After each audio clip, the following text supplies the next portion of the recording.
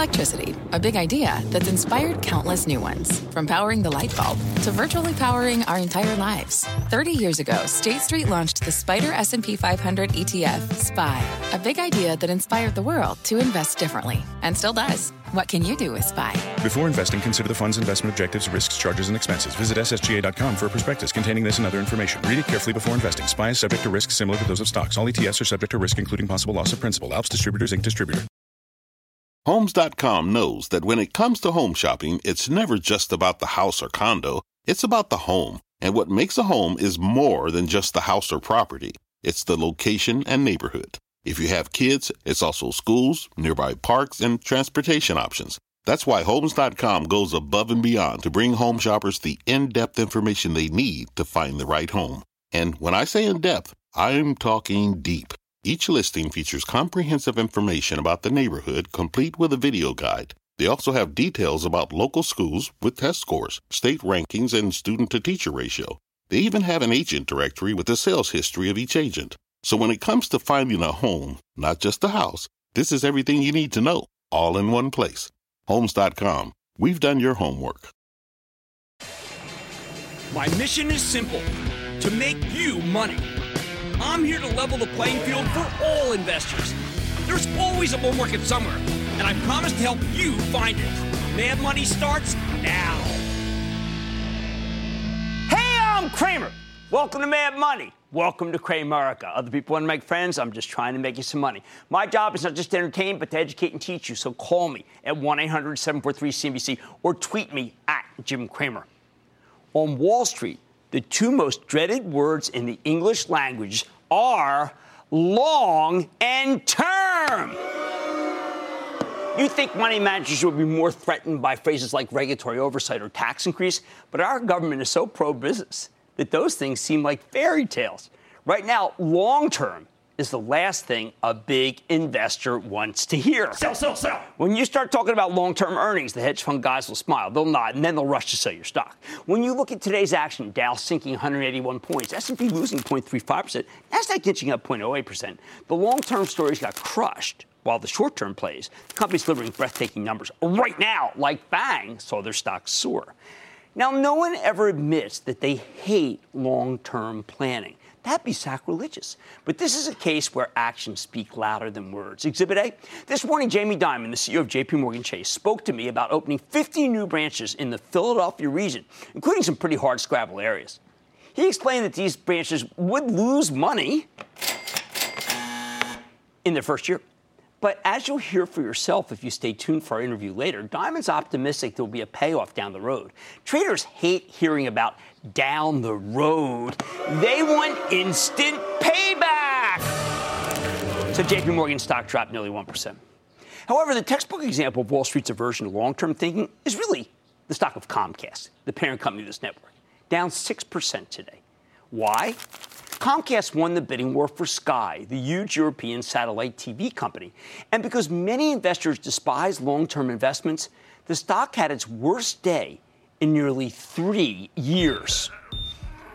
Granted, Comcast paid a pretty penny for Sky, $39 billion, prompting some analysts to downgrade the stock, including one of its former champions, Craig Moffett of Moffett-Nathanson, who said the company grossly overpaid for Sky and the deal could not be justified.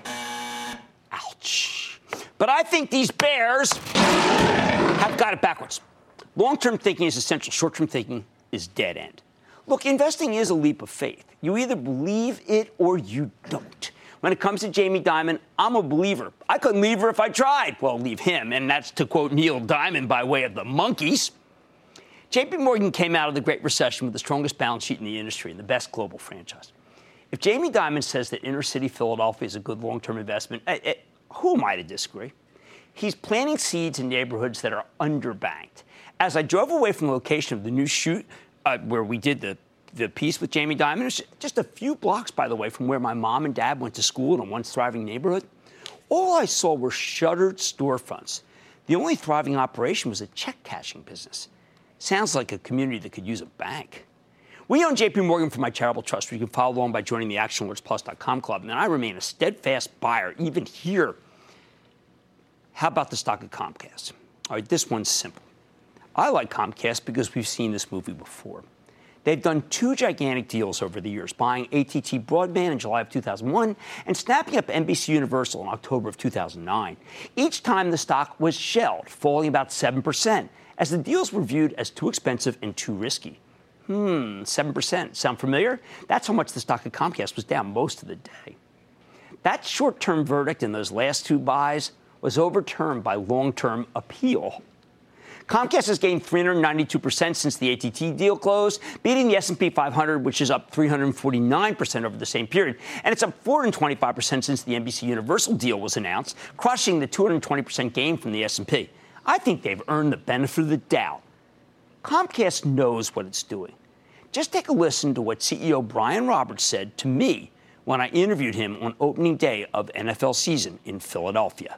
Our job is to sort of not let that distract us from the mission at hand, which is to build value for the shareholders. I look at, if you said to me, what are you most proud of? When my dad took Comcast public in 1972, if you bought 1,000 shares, $7,000, you'd have just about $12 million, 17% compounded return for 48 years. If you put it in the S&P 500, you'd have about $750,000, about 15 times less money. So we're looking for value opportunities. We're looking for strategic fits. And we have a management team that likes to build shareholder value. And so sometimes when we see something, by definition, you're the high bidder at that moment. It takes a little while to convince people. You've got to prove it. Why don't people remember those things? Because this is a what have you done for me lately business with a very short-term memory. In this case, there's also a pernicious storyline. Comcast doesn't like its current business because of cord cutting. In reality, Roberts told us directly that the cable business is enjoying a renaissance from new connectivity, technology initiatives, and a voracious desire for more bandwidth. This renaissance has given Comcast so much cash flow that the company can quickly pay down the massive amount of debt it's taking on to purchase Sky, and it is massive. In other words, this deal is much less risky, though, than the market seems to believe. More important, Comcast doesn't get much credit for all that bountiful cash flow currently, so why not do something else with it?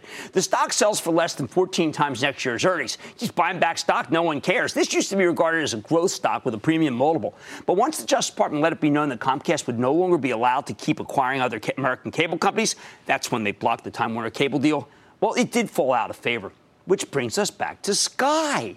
Here's the premier cable asset in Europe with a footprint that effectively doubles Comcast total households in a region that's growing much faster than the U.S. Sky's got some fabulous assets, including the rights to the Premier League. That's European football, a.k.a. soccer, a.k.a. the most popular sport in the world. In short, Comcast was getting no respect from the stock market. It was a real Rodney Dangerfield stock. So they decided to get their growth groove back by making a deal that will let them expand fast and hard. Call me a buyer. Now, the average has drifted down all day, in part because our tit-for-tat tariffs with China are now reality. Jamie Dimon reiterated to me that this is really a trade skirmish, not a trade war. Yet, a 10% tariff on $200 billion in goods comes to just $20 billion. And we're a $20 trillion economy. That said, he indicated that could change if things keep escalating. Whenever investors start worrying about a possible slowdown and money managers believe the tariffs could cause one, they dump the economically sensitive stocks and flock to the fast growers that don't need global trade or, of course, trade specifically with China or global growth in order to deliver good numbers. And that's why FANG, Facebook, Amazon, Netflix, and Alphabet all had a mini resurgence today, bucking the prevailing downtrend. Oh, and by the way, the other FANG did even better. I'm talking about Diamondback Energy, which trades under the symbol FANG.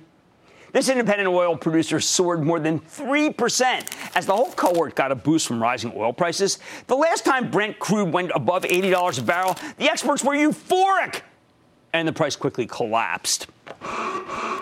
This time, there's no hoopla whatsoever, so I bet it keeps going higher. Bottom line, this market wants growth, but not every company can pivot to becoming a FANG overnight. Some businesses take a long-term view, making big bets to improve their future prospects down the road.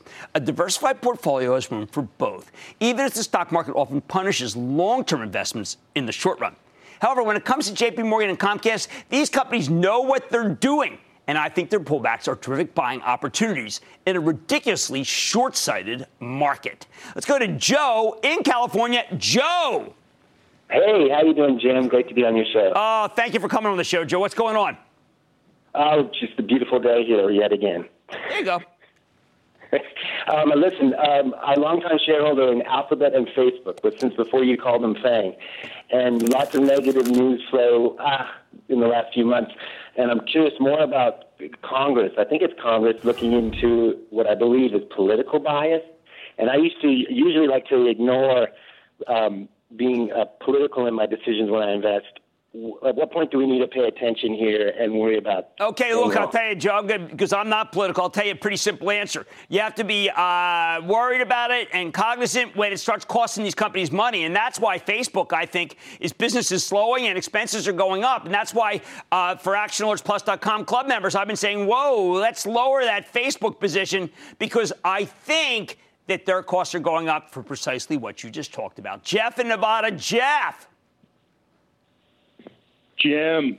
Jeff from Las Vegas. Let me just tell you, first off, 25 years of mad respect for following you. Love what you do for the people. Thank you. Thank you so much, Jeff. Always great to hear. Really appreciate it. Thank you.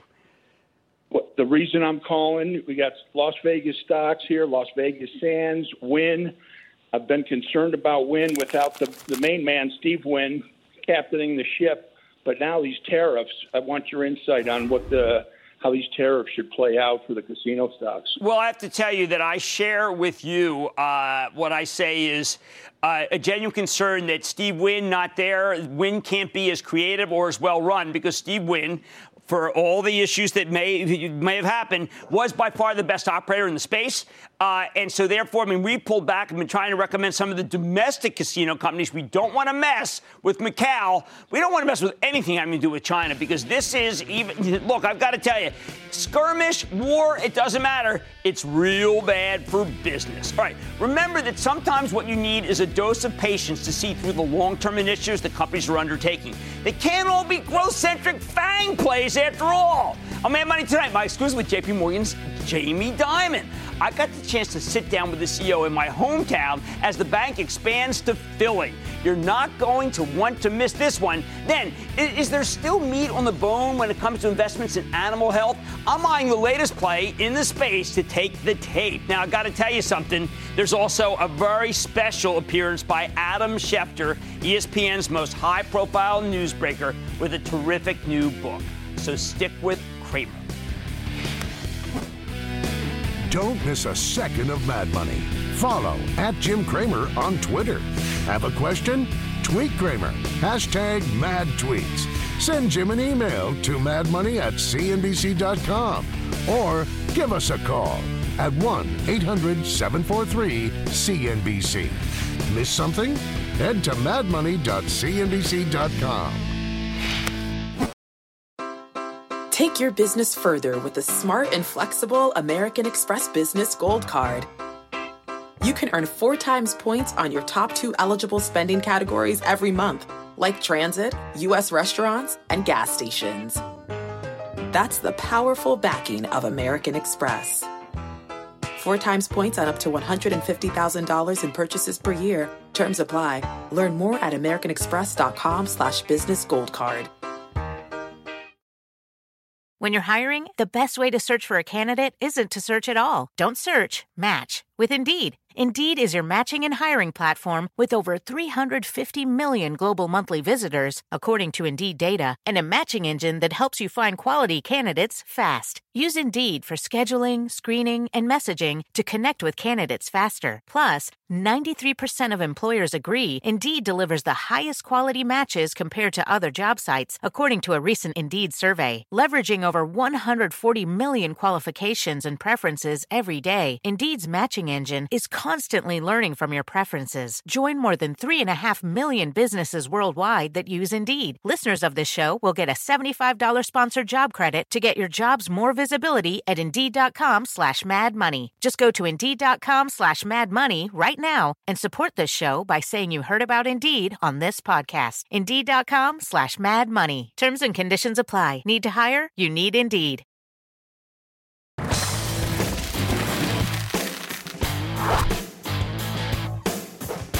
When President Trump signed the massive tax reform bill into law, company after company told us they were paying workers one-time bonuses or boosting their dividends and stepping up their buybacks. Nothing wrong with any of that. You know, I like that. But it's not exactly ideal for the economy. However, a few companies decided to go in a different direction. Take J.P. Morgan, the world's largest bank. Sure, they continue to buy back stock. But you know what else they did with that extra cash? They announced a plan to invest $20 billion over 5 years in order to raise wages and expand their businesses, including new bank branches and more lending.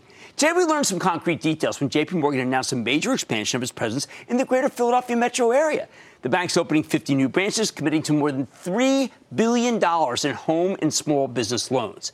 As a native Philadelphian, this is the kind of thing I can't ignore. So earlier today, we checked in with Jamie Dimon, the chairman and CEO of J.P. Morgan Chase and the longest-serving chief of the major banks. If you were watching Squawk Alley this morning, you saw part of that conversation, but we had a lot more to talk about. So take a look.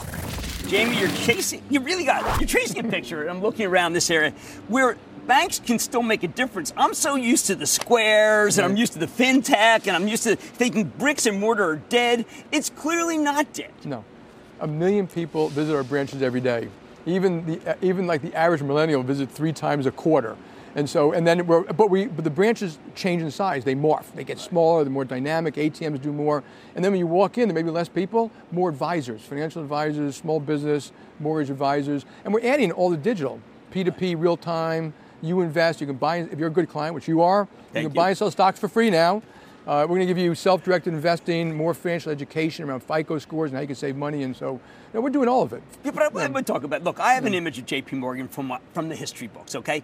I have an image of it that it's the rich person's bank. You were talking about millennials. You're talking about neighborhoods like this. You're standing on its head what J.P. Morgan is. Yeah. Well, J.P. Morgan name is really being used for global investment banking, private banking. Chase and the old Bank One, those retail branches are nationwide, and they deal with 60 million households across the full spectrum. We deal with lower middle income households up to, we have Chase Private Client. You may not remember, we started that like 8 years ago. There was one branch. Chase Private Client, which gives financial advice, is in almost 4,000 branches today. That's big. And it's going quite well, thank you, yeah. Okay, so why could Citi not make it here? They spend $50 million throughout this town, Philadelphia. And they closed. And the term they used, Jamie, was because it was unprofitable. Why should it be profitable for you? Yeah, I don't know their issues, but we are very careful. We opened 50 branches. Obviously, they will lose money in the short run. But, we hope that, not hope, I'm pretty sure, the only question is how long, that, after 5-6 years, they're making $1 million a year profit. Okay, it takes a while. It's not like a McDonald's, which can be making that kind of profit on day one.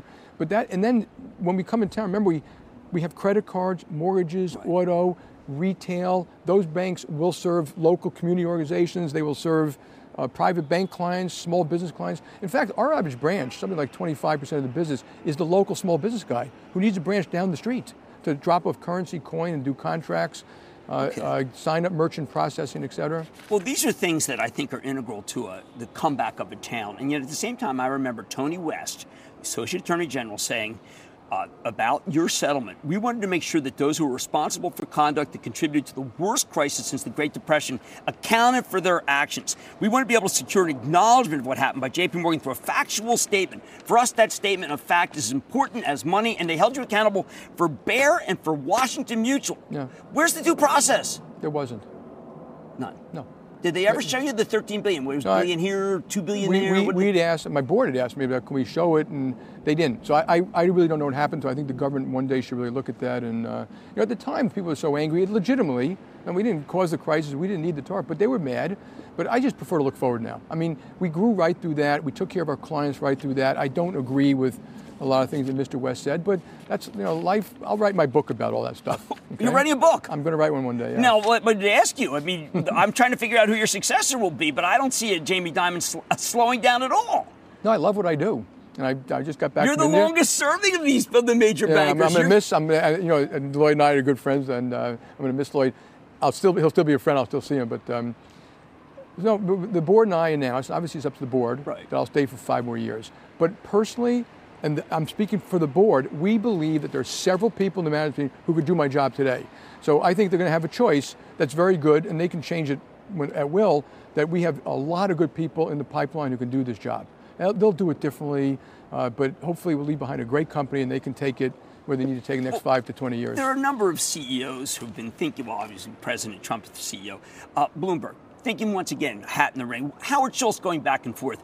Isn't it time for a CEO to run, say, I'm not sure what party affiliation you have, maybe it's none, but a CEO from the banking community to run for president, or is it too soon after what happened?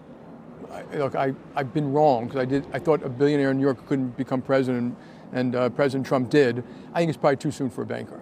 Mike Bloomberg is not a banker. Mike Bloomberg was mayor of a city for 12 years. He did a great job. He's very smart. He's very knowledgeable. He'd get the best and the brightest. He has to make his own evaluation whether it makes sense for him to do it. But and CEOs might have the skills to do it, but it doesn't mean they have all the skills. I think political skills are real, and they develop it over time. And I think good policy, good administration, logic, facts, analysis, cost-benefit stuff, that's not Democrat or Republican. So I do think skills with CEO could be very helpful in Washington. I think good policy needs to be in Washington. Jamie, it sounds like you really did genuinely evaluate whether you should run and whether you should wind up your term and then say, hey, listen, I'll explore it. Well, have you explored it? I have not explored it. You have not thought about it with friends, with anyone? Friends have mentioned to me, and I thought about it. I haven't done any real official investigation or anything like that. But how about an unofficial? And no. I mean, it was on my mind because people mentioned it, but it's not what I want to do. I don't think I would be good at it. I'm not a political person per se, so I love what I do. But you are tougher and smarter than some of our politicians. I shouldn't have said that. That's kind of unequivocal. What I should have said, I was joking around. I should focus on policy that matters. We have we have the greatest country on the planet, but we have serious policy issues around infrastructure. We fix corporate taxation, proper regulation, inner city schools, development in neighborhoods, affordable housing, the opioid crisis, getting people back to work. Income inequality needs to be fixed. But the politicians seem to, in your view, politicians have let us down or let these people down, and bankers have to take up the slack because we're in a new country and a new economy where the capitalists. Yeah. And this is something that our friend Ken Langone would say, that the capitalists have to step up because the politicians failed us. I think business has to step up because business has, remember, 85% of people work for business. If we don't have the strongest economy on the planet, we won't have the strongest military on the planet. If we don't have the strongest economy, we won't have jobs, wages, or any of that, or innovation. That we need. Then you got to figure out how to solve the problems. Okay. So some of the things that you need to do in government is just set the highway sidelines so that it works well. And then you still may have problems that need to be fixed after that, like income inequality. So I do think we need to work more on earned income tax credits, maybe a negative income tax to help lower paid have a living wage. So those are policy issues that eventually Washington have to face. And that's why you see all this populism today too, because people are saying, well, it worked for the big companies, but it didn't work for us. And there's some truth to that. There's segments that it didn't work for, and I think business working with government and civic society, because you need people on the ground, local not-for-profits, can fix these issues that government can't alone do and business can't alone do. All right, last question. The City of Brotherly Love welcomes you. What do you think is going to be right just in these, just say, 50 blocks? What will it look like, or what do you want it to look like when you come back 5 years from now? So you'll hopefully more affordable housing, hopefully a Chase branch or two down here, more small businesses, a couple of schools, graduating kids who are going to be getting jobs. That's what we want. And gentrification is always a possibility, but if you do affordable housing right and jobs right, you can avoid some of the gentrification. Well, thank you so much, Jamie Dimon. Chairman and CEO, JP. Always a pleasure. Thank you. We could try to explain what it feels like to get your work done on a John Deere. The way a Z-Track mower finishes in half the time you thought it would. Or how much easier it is to move mountains of soil with the 1 Series tractor. We could even go into detail about how it feels to tow up to 4,000 pounds behind a Gator XUV. But if you really want to know what it's like to run with us, you just have to get in the seat. Learn more at johndeere.com/get-in-the-seat or visit a dealer near you. Fact. Running a business is not getting easier on your wallet. With higher expenses on materials, employees, distribution, and borrowing, everything costs more. Also a fact. Smart businesses are reducing costs and headaches by graduating to NetSuite by Oracle. NetSuite is the #1 cloud financial system, bringing accounting, financial management, inventory, and HR into one platform and one source of truth. With NetSuite, you reduce IT costs because NetSuite lives in the cloud with no hardware required. Accessed from anywhere, you can cut the cost of maintaining multiple systems because you've got one unified business management suite. You improve efficiency by bringing all your major business processes into one platform, slashing manual tasks and errors. Over 37,000 companies have already made the move. See how you'll profit with NetSuite, and then you can think of all the ways you could be spending the money you save. Company retreat in Malibu, anyone? By popular demand, NetSuite is offering a one-of-a-kind flexible financing program for a few more weeks. Head to netsuite.com to start saving.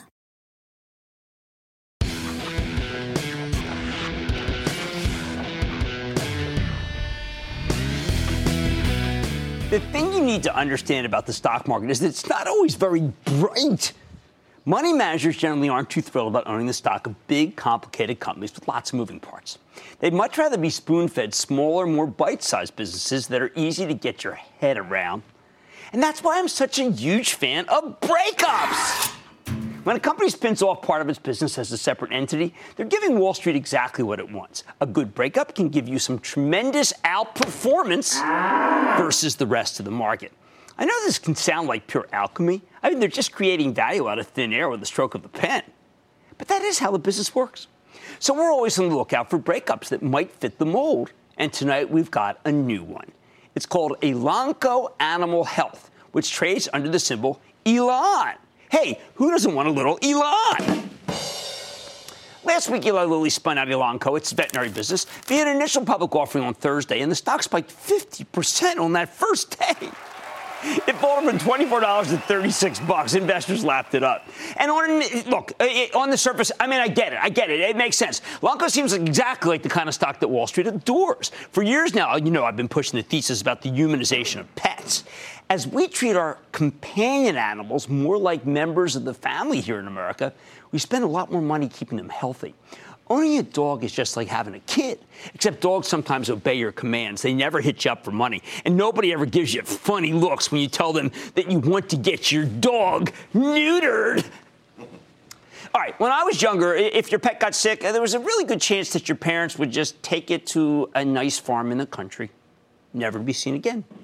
These days, people will shell out fortunes keeping their companion animals alive. Right now, our puggle, AMD, a.k.a. Bug, is really sick. They say he has a slipped disc, and we are pulling out all the stops to get him better, including a cocktail of very expensive drugs with no insurance, no copay.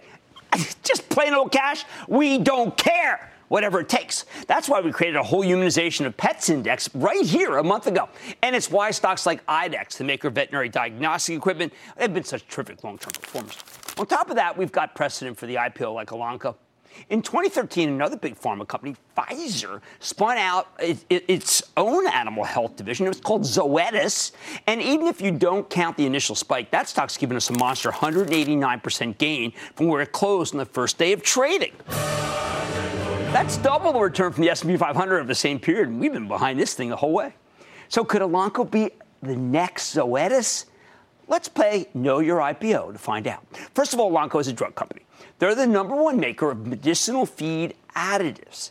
They're a major developer of vaccines and anti-parasite drugs. And they also have some treatments for osteoarthritis, ear infections, and other common pet problems. However, Elanco is more about livestock than pets. About 63% of its sales are related to food animals. So really, it's a play on the growing demand for protein worldwide. Less a story about loving our cats and dogs, and more about how we love to eat chicken and fish, particularly as CEO Jeff Simmons told me, salmon. So why does Eli Lilly spin off a business like this? The company started mulling over the idea about a year ago, and after conducting a months-long strategic review, they decided an IPO would be the best way to unlock value. Back in 2015, Lilly bought Novartis' animal health business for $5 billion, and Elanco's now finished digesting that acquisition. But this division was never going to get the valuation it deserved, as long as it was buried within a massive $105 billion drug company.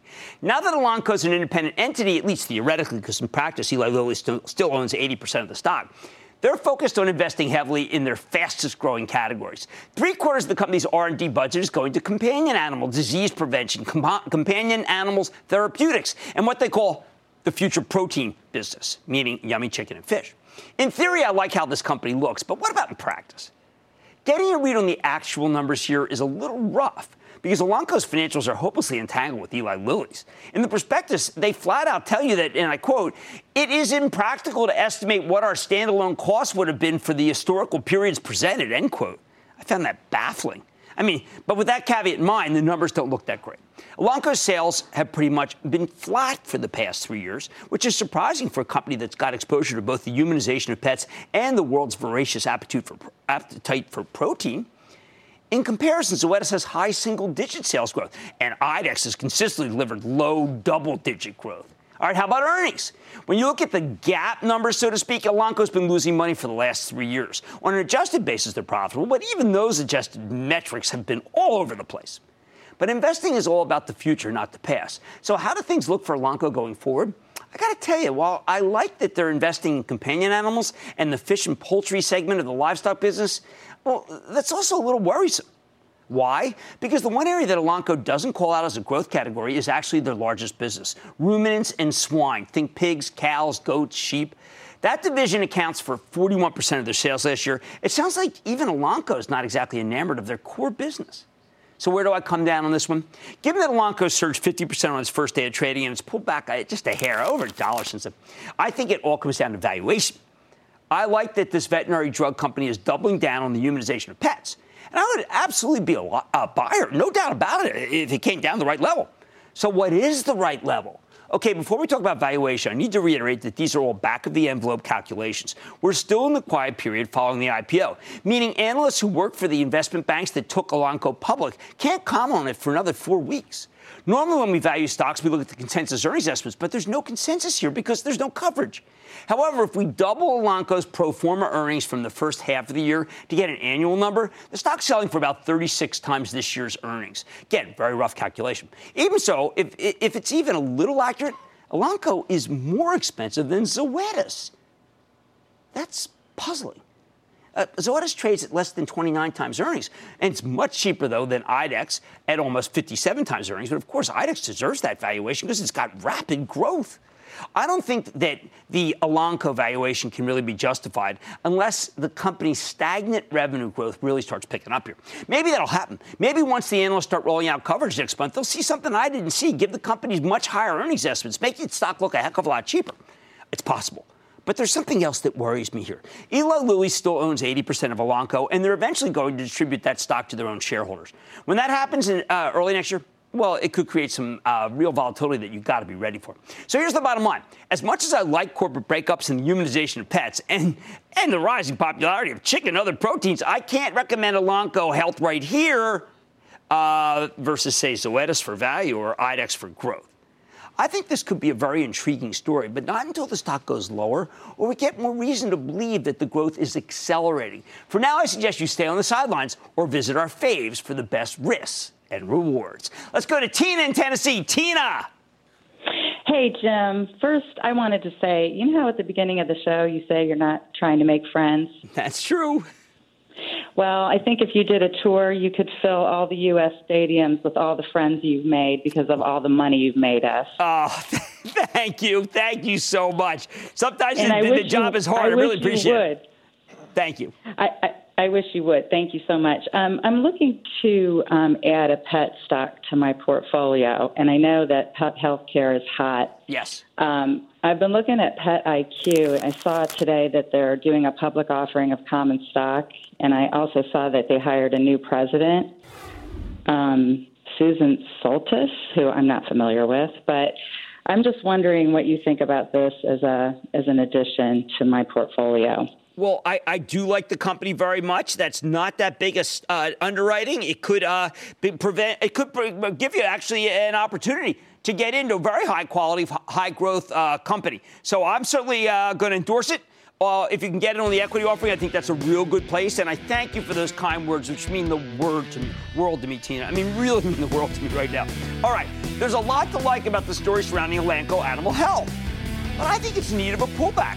And I'd also like to see concrete signs of growth acceleration. I wait this one out for now.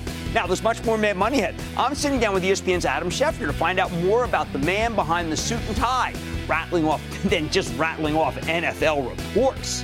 Then, companies bought back $189 billion of their own shares in the first quarter of this year. Does that make their earnings phony? Don't make a move before you hear my take. It's different from all the rest. And all your calls are rapid fire in tonight's edition of the Lightning Round. So stick with Cramer.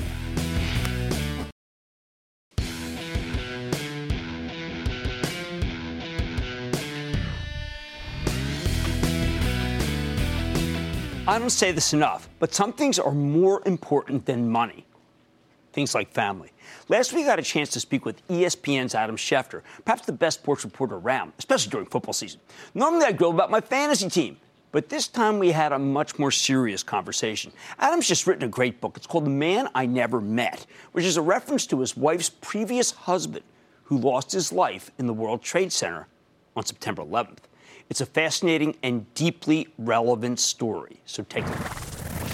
Adam, we all know you as probably the great sports reporter of our era. Thank you, Jim. What we didn't know you is that you're a diarist and that you're a very sober reflector upon what happened on 9/11. The Man I Never Met, which is a book that was the most sobering I've read in a long time, seems out of character with the man we see on ESPN. Explain who you are. Explain who Joe Mayo is. Well, I think that people sometimes confuse people with their professional personas. I know you are so closely associated with money, and that is a part of your identity, but you were a brilliant man and know so many things about so many different aspects of life. And in this particular case, this is a story that initially ran on ESPN on the 15th anniversary of 9/11. It was a tribute to my wife's late husband, who perished that day. Right. It was a way to honor his memory, and it was a way to salute my wife for the toughness and bravery that she showed after 9/11, raising a 15-month-old son on her own. They had just moved out to a house on Long Island a month before. They were in that house when 9/11 happened, and her life was basically had a wrecking ball taken to it. So this book is a way to honor Joe's memory, to give his son a chance to better know his father, his biological father, and for everybody to get to know the great Joe Mayo. And this was a great man, Jim. I want to talk about Joe because I knew Canner, and I know people who did business with Joe. And I never told you this, but he was a larger-than-life figure who scratched a business together out of personality. You never met him, but you did get to find out who he is and tell other people about him in this book. Well, Joe is somebody who, oddly enough, fascinates me. And I can't imagine that there are very many people who have ever written a book about their spouse's first spouse. Certainly not in a flattering way. But Joe is somebody who passed away, lost his life at the age of 32. At Canner, where he was a hitter. A big hitter, and was enormously successful and had a huge future ahead of him and had his life snuffed out for him before it began. And he took the ferry into work that day, and it's documented in the book, and it's the sliding doors of life, because that day in the afternoon, he had to be in Connecticut. And he weighed the decision, what should he do? Should he go straight to Connecticut? Should he go into the office in the morning? And ultimately decide to take the ferry to Lower Manhattan, to the World Trade Center, and we know what happened that day. But he was an incredible man. He was revered, respected, charismatic, charming, great character, handsome, everything that you'd want in a man, everything that you want your daughter to marry. And again, the tragedy that happened that day snuffed out his life. A lot of this book is about I feel, the attempt to get on past September 12th and how hard September 12th was for people and how much you played a role in your fabulous wife's renaissance. But at the same time, it's never going to change. It's still always going to be a part of September 12th. 9/11 is there every single day. And I know we commemorate every year. And I know my wife feels like it should be done more often. Our country remembers all the victims and all the tragedies that happened to so many people, thousands of people here on the East Coast. But that's something where this story represents not only a tribute to Joe and to Shari, my wife, but a sign that life does go on, that there is hope after grief, that there are heartwarming stories that come out of heartbreak. And that is a big part of this book. And I think that's part of why the piece that initially ran on ESPN on the 15th anniversary, it resonated so much with so many people.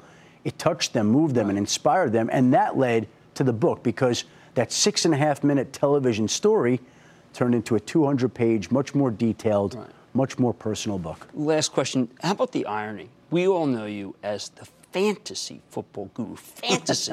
This is more than reality. This is a tough read, Adam, and not because it's not you're a bad writer. It's tough because it's so the opposite of fantasy. Well, you know what it is? It's life. And my wife Sherry says all the time that everybody's got something. So these are our somethings here to see. And it goes to show you that life is not some Instagram post that we see every day where everything is great and joyous and happy all the time. We have a lot of happiness in our life. We all do. But there's some sadness and there's some reality as well. Yeah, and this is how people are remembered. And when people stop talking about a person's name, that's when they disappear. Well, Joe's not going to disappear. Excellent. Okay, that's Adam Schefter, ESPN analyst and author of The Man I Never Met, which is a must-read, but also a sad must-read with hope at the end. Mad Money's back after the break. Thanks, Jim.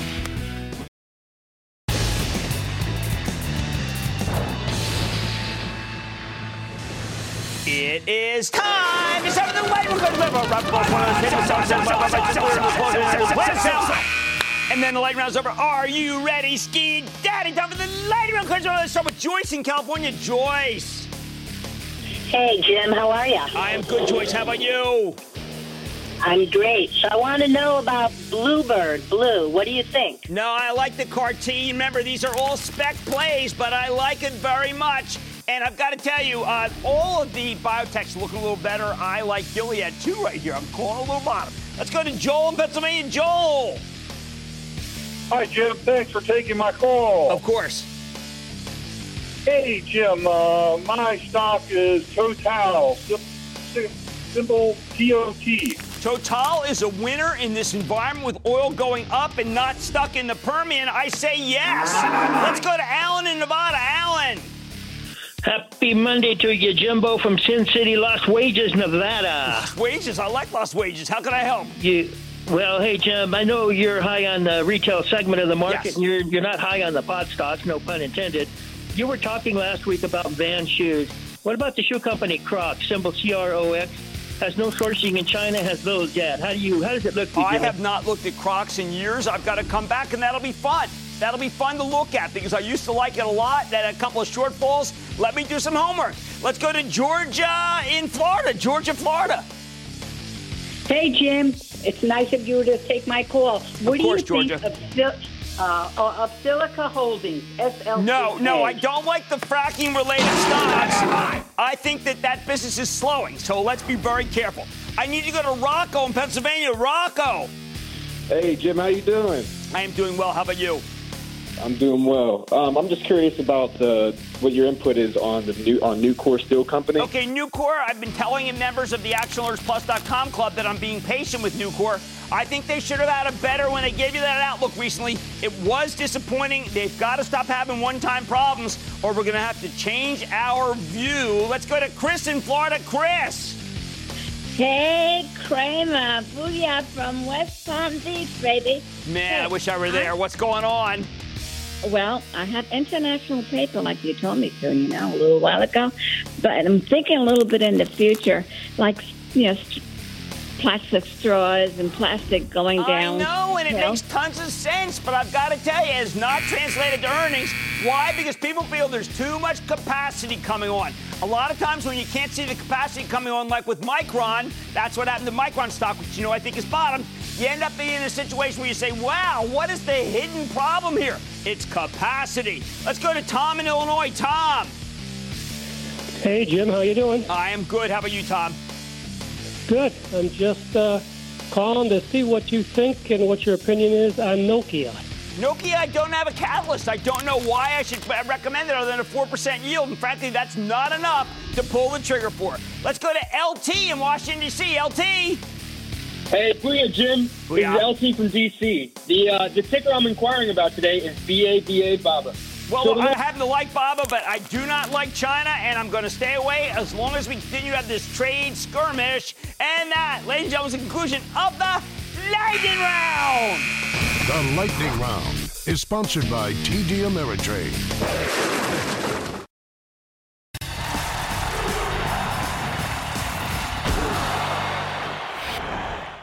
I'm an excitable guy, but nothing gets me outraged like journalists who assume that ordinary investors home gamers like you are too dumb to understand the workings of the stock market.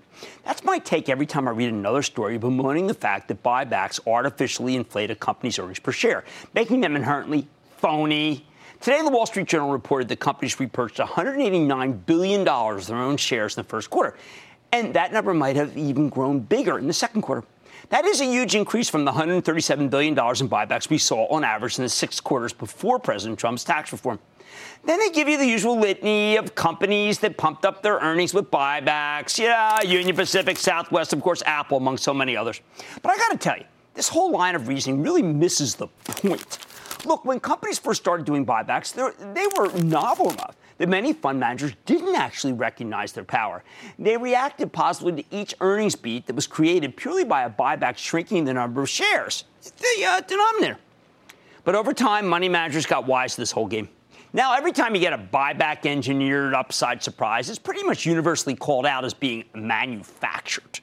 More importantly, while the earnings growth that buybacks create may be dubious, they do have a real impact on the stock market as a whole. Remember, markets are all about supply and demand. Buybacks do a terrific job of sopping up that supply. Now, we already have a seemingly endless wave of savings coming into the S&P 500. This tide of new money has not been slowed by higher valuations. It hasn't been slowed by rising interest rates. It hasn't been slowed by tariffs. It hasn't been slowed by baby boomers hitting retirement age. The money coming into the market via index funds has defied every prediction of doom and gloom. The experts tell us that there will come a time when we have more money coming out of the market than coming in, but that sure hasn't happened yet. Why does this matter? Because there's only so much supply of stock to go around, and this voracious demand keeps pushing us higher. Layer in the mergers and acquisitions of the S&P 500 and the lack of new equity issuance by companies in that index and the misunderstood buybacks, and you've got the makings of a genuine stock shortage. Buybacks and acquisitions take out a tremendous number of shares. These days, we have far more net curtailers than net issuers. And because there's so much cash flooding into the market, especially since the tax cuts, you're dealing with an extraordinary situation where the S&P 500 index funds, which don't sell shares as long as they keep getting money in, act as if they're stock buybacks too. Take a look at the major holders of large capitalization companies, and you'll see the same top shareholders time and again. It's State Street, BlackRock, Vanguard, Fidelity. They own these stocks for their index funds and ETFs. So often, I see them owning 20% of the shares outstanding in companies big and small. And many of those companies also have colossal stock buybacks. Remember, the index funds don't care how a company arrived at its earnings per share. Heck, they don't even really care about the earnings, period. The only thing that matters to them is whether or not your stock is in the S&P 500 index. This buy-rote buying creates a major imbalance between the supply of stock out there and the demand for it. That's where the stock shortage comes from, and buybacks exacerbate it. This is basic economics 101. When something's in short supply, the price tends to go up. So yes, buybacks do artificially inflate a company's earnings per share growth year over year, stipulated myself. But these days, hardly any investors are being fooled by, say, Oracle, which repurchased 5% of its shares this quarter, or Signet, which bought back 16%. The only people being fooled are the journalists and the pundits who don't understand the power of these buybacks to bolster share prices overall in a world where stocks are already in short supply thanks to the endless buying of the index funds. Stick with Cramer.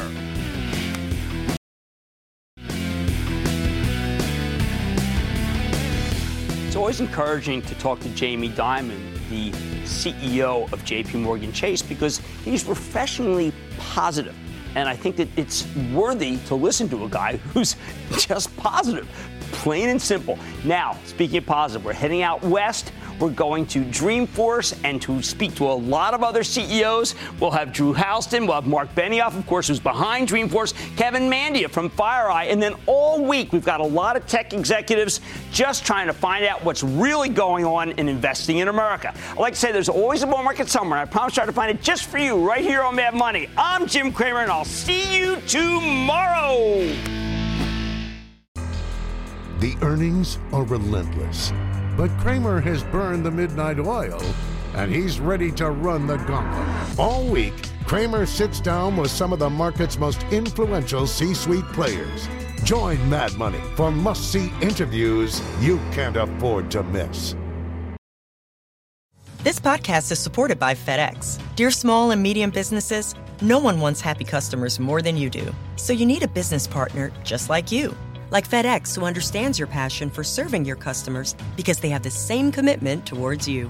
That's why FedEx offers you picture proof of delivery, packageless and paperless returns, as well as weekend home delivery to 98% of the U.S. on Saturday and 50% on Sunday. See the FedEx service guide for delivery information. What's more, FedEx Ground is faster to more locations than UPS Ground.